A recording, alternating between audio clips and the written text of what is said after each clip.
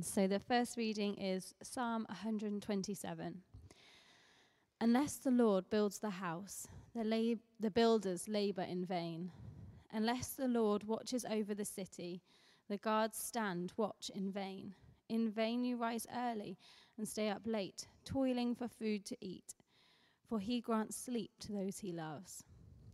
Children are a heritage from the Lord, offspring a reward from him. Like arrows in the hand of a warrior are children born in one's youth. Blessed is the man whose quiver is full of them. They will not be put to shame when they contend with their opponents in court. And the second reading is Matthew 7, verse 24 to 29. The wise and foolish builders. Therefore, everyone who hears these words of mine and puts them into practice is like a wise man who built his house on the rock. The rain came down and the streams rose and the winds blew and beat against the house, yet it did not fall because it has its foundation on the rock. But everyone who hears these words of mine and does not put them into practice is like a foolish man who built his house on the sand. The rain came down, the streams rose, and the winds blew and beat against the house, and it fell with a great crash. When Jesus had finished saying these things, the crowd were amazed at his teaching, because he taught as one who had authority and not as their teachers of the law. Oh, thanks be to God. Is that what I said?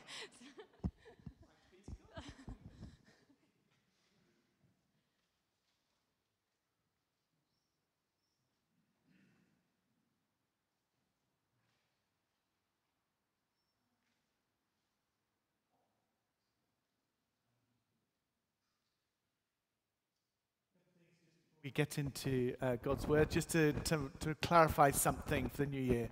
Those of you might have seen in the New Year's Honours list that Brian May was awarded a knighthood. Brian wanted to make it clear that it wasn't particularly him this day, just in case you're wondering. Clearly some of you weren't wondering that much, but Brian was hoping the letter might arrive sometime soon. The second is I'm just going to briefly talk this morning about prayer. And I'm struck about that, one of the verses, if I'd had more time this morning, in Psalm 127, to talk about the children and the quiver and the amount of children you have, which is another sermon altogether that I'm going to preach. But I was trying to ask Joe about children and how important they are and all those things in that. That's kind of just a separate side. Let me pray. Father, thank you that you are a living God at work in your world. Thank you for your extraordinarily faithful to us this last year. But Father, we ask this morning, would you come afresh and renew us, I pray. In Jesus' name, amen. As we begin a new year, I'm just going to talk briefly on the topic of prayer. I'm going to go through it as a general thing rather than particularly look at the passage, but particularly I want you to hold in mind Psalm 127, a beautiful, beautiful psalm. But as you begin a new year, there's almost no Christian in the world who, if you went to them and talked to them, would say that prayer is unimportant. From the moment we become first aware, maybe, of God's extraordinary presence in the world, and we maybe kind of get drawn to him as we start to think about, should I become a Christian? Is God real? And can we get that sense within us that actually prayer, that kind of idea of being with God and communicating with God, is a kind of draw and a tug to pray.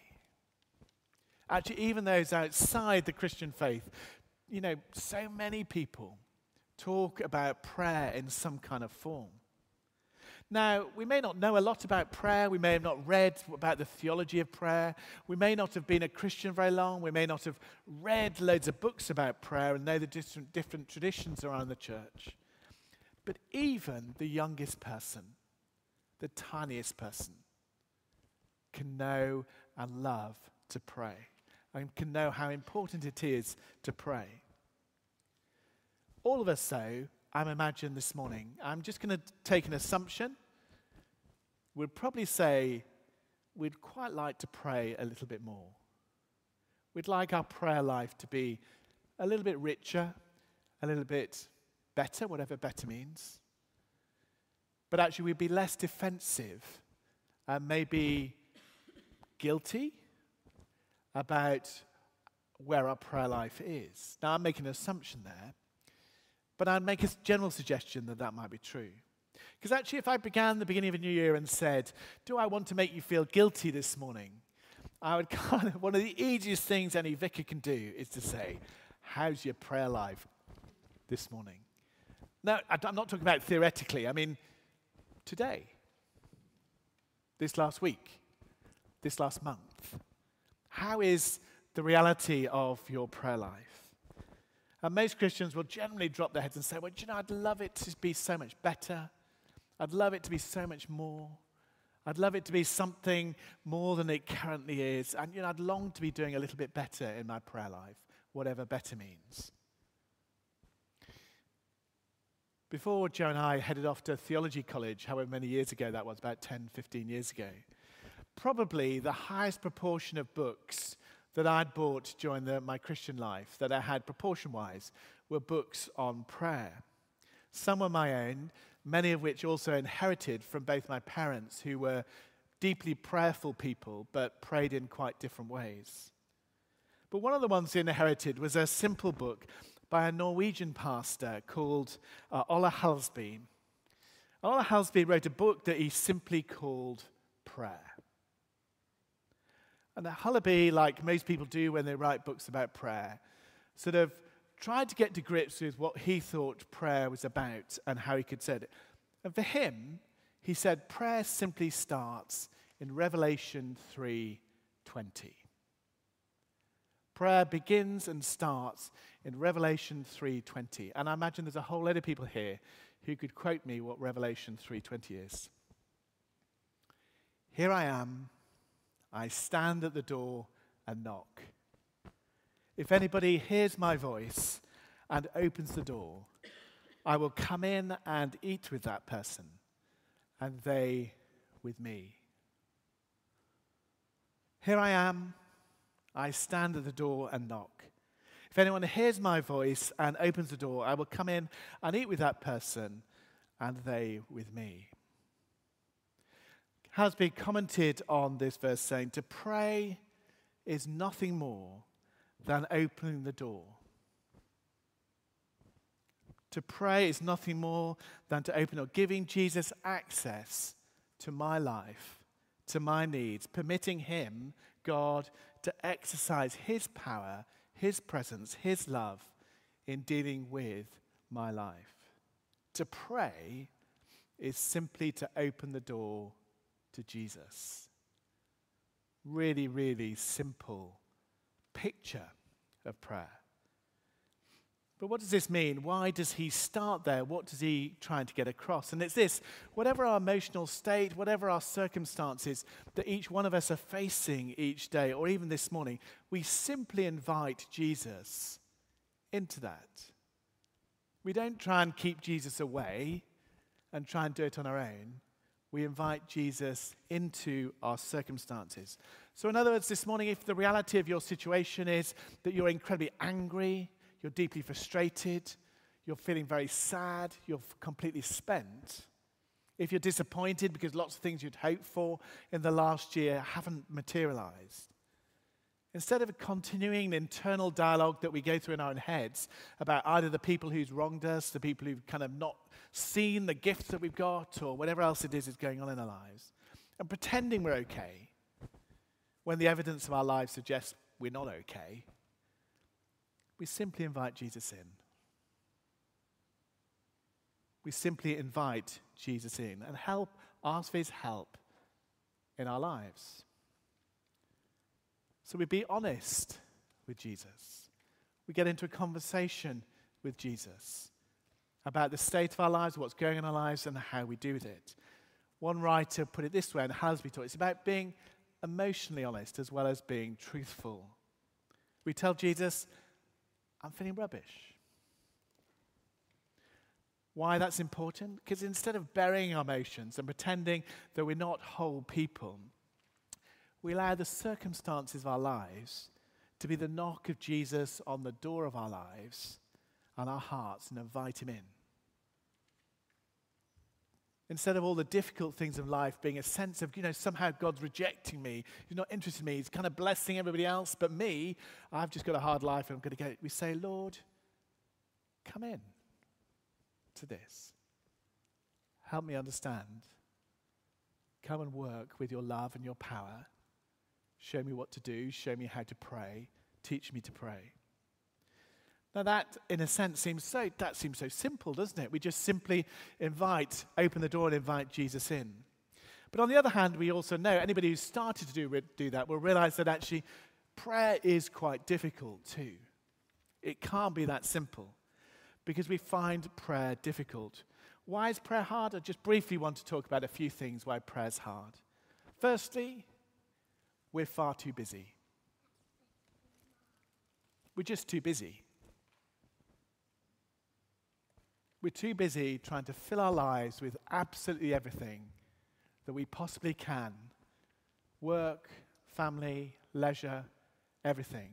And we have that kind of activist Western culture that says the busier I am, the more purposeful I am, and the more successful I am. And in that sense, we just get increasingly tired and weary, and somehow God and prayer end up on the sideline.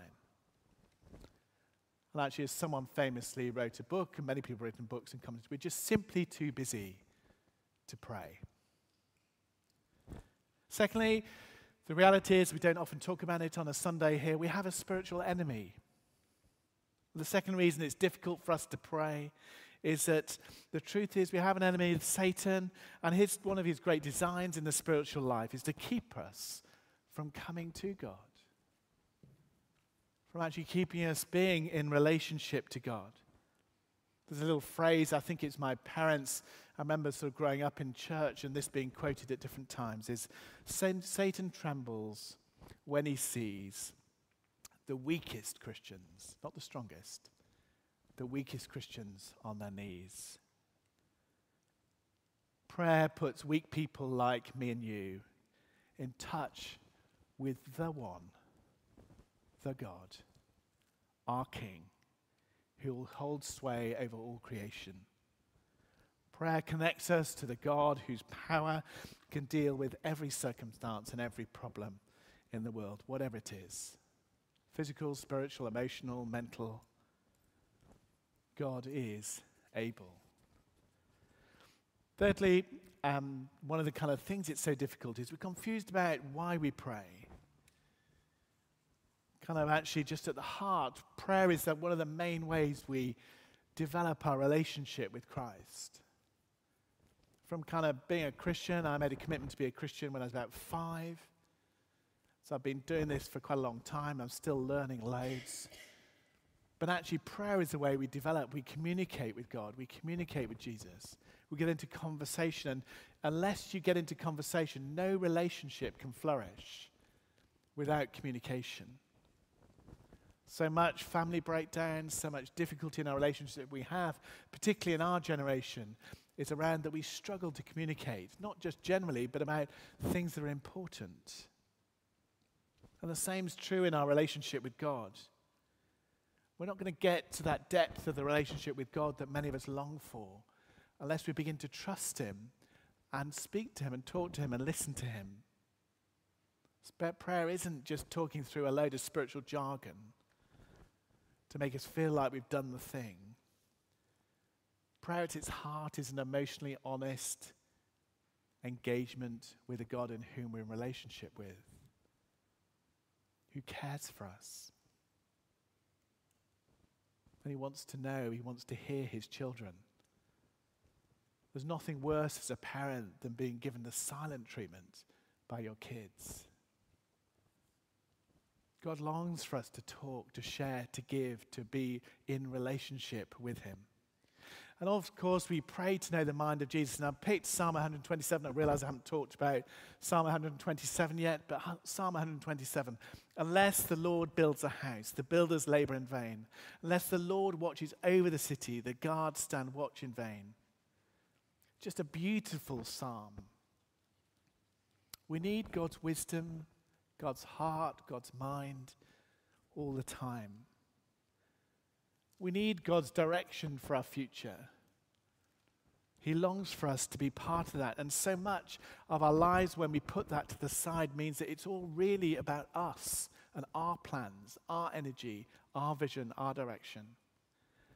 And Psalm 127 reminds us that will all come to naught unless the Lord builds a house. How much time have I spent, or have we spent laboring in vain to try and complete our pet project, do our particular thing, when actually the Lord may be calling us to do something else, something different? How much better it could be to work in partnership with a God who has good plans, as Faye reminds us, and to wait till he's made it known and to begin to do it with him. We pray because as we pray, we begin to discover more and more the mind, the purposes, the will, the joy of Christ. And of course, one of the great things is that we also pray because actually it enables us to bless others, to meet the needs of others, and to know each other's. We help to lift each other up when actually there's many things in this world that can crush us and bring us down. And we can't obtain for others what they need. We can't fix people because we have limitations on what we do, but God is able and does understand. And every one of us, there's not a single person here, whatever age, who isn't able to pray for other people. There's not a single person who this year couldn't say, actually, do you know, I could really just ask God to show me some people or show me some things. What is on your heart for me to pray for this year, this week, whatever? All of us, every single one of us could do that. To be a blessing to someone else this morning and to this coming year. Each one of us, and when we get to know each other, we get close enough to each other, we realize that all of us have stuff that's a struggle and a difficulty. But we're called to be alongside and to help each other. And as we give in our prayer life, as we give and pray for others, so actually miraculously God grows us because we give it away. Because we're generous in our prayers, we're generous in blessing others, and we realize that actually I've learned the most in prayer, probably not just by reading some books, but actually just by praying with other people. And I continue to learn by praying with other people. So actually all of us could, this beginning of a new year, can say, Lord, show us how we can pray. Pray for the ministries, pray for the people, pray for the leaders, pray for our friends, pray for those we don't know Christ yet, who we'd love to be in relationship with as part of God's church. That actually, St. Swithin's, we really care. So actually, we want to give you opportunities, and probably we'll look to do that. We haven't kind of firmed lots of things up to see how can we grow, encourage each other in our prayer life. This year, there are so many different ways to pray. So many different ways to pray. And we'll take some time to think about that and to develop that and to do some of that over the coming year. One of the books on my shelf as I was looking through this week, it says, don't simply stand there, pray something. Don't just stand there, pray something. And I suppose when I worked in the NHS for about 15, 16 years, actually one of the things I kind of learned, I suppose, is to pray in a slightly different way, because so much was asked of me, humanly, to do my job, that I just had to take the moments to pray when I could be present with God at any time of the day, wherever I was. There are lots of other ways to pray, to make time in your quiet time. I get all that, praying in church. But all of us can pray. So I'm just going to be still for a minute. Why don't you just close your eyes? Let me pray. And then I'm just going to leave some quiet. And I just want actually you to get into a conversation. I'd love you just to ask God this morning. Just be honest about where you are and get into conversation with God. Tell God how you feel, what you're thinking, what's on your mind. Maybe God will gently, you might start to hear his voice a bit more clearly.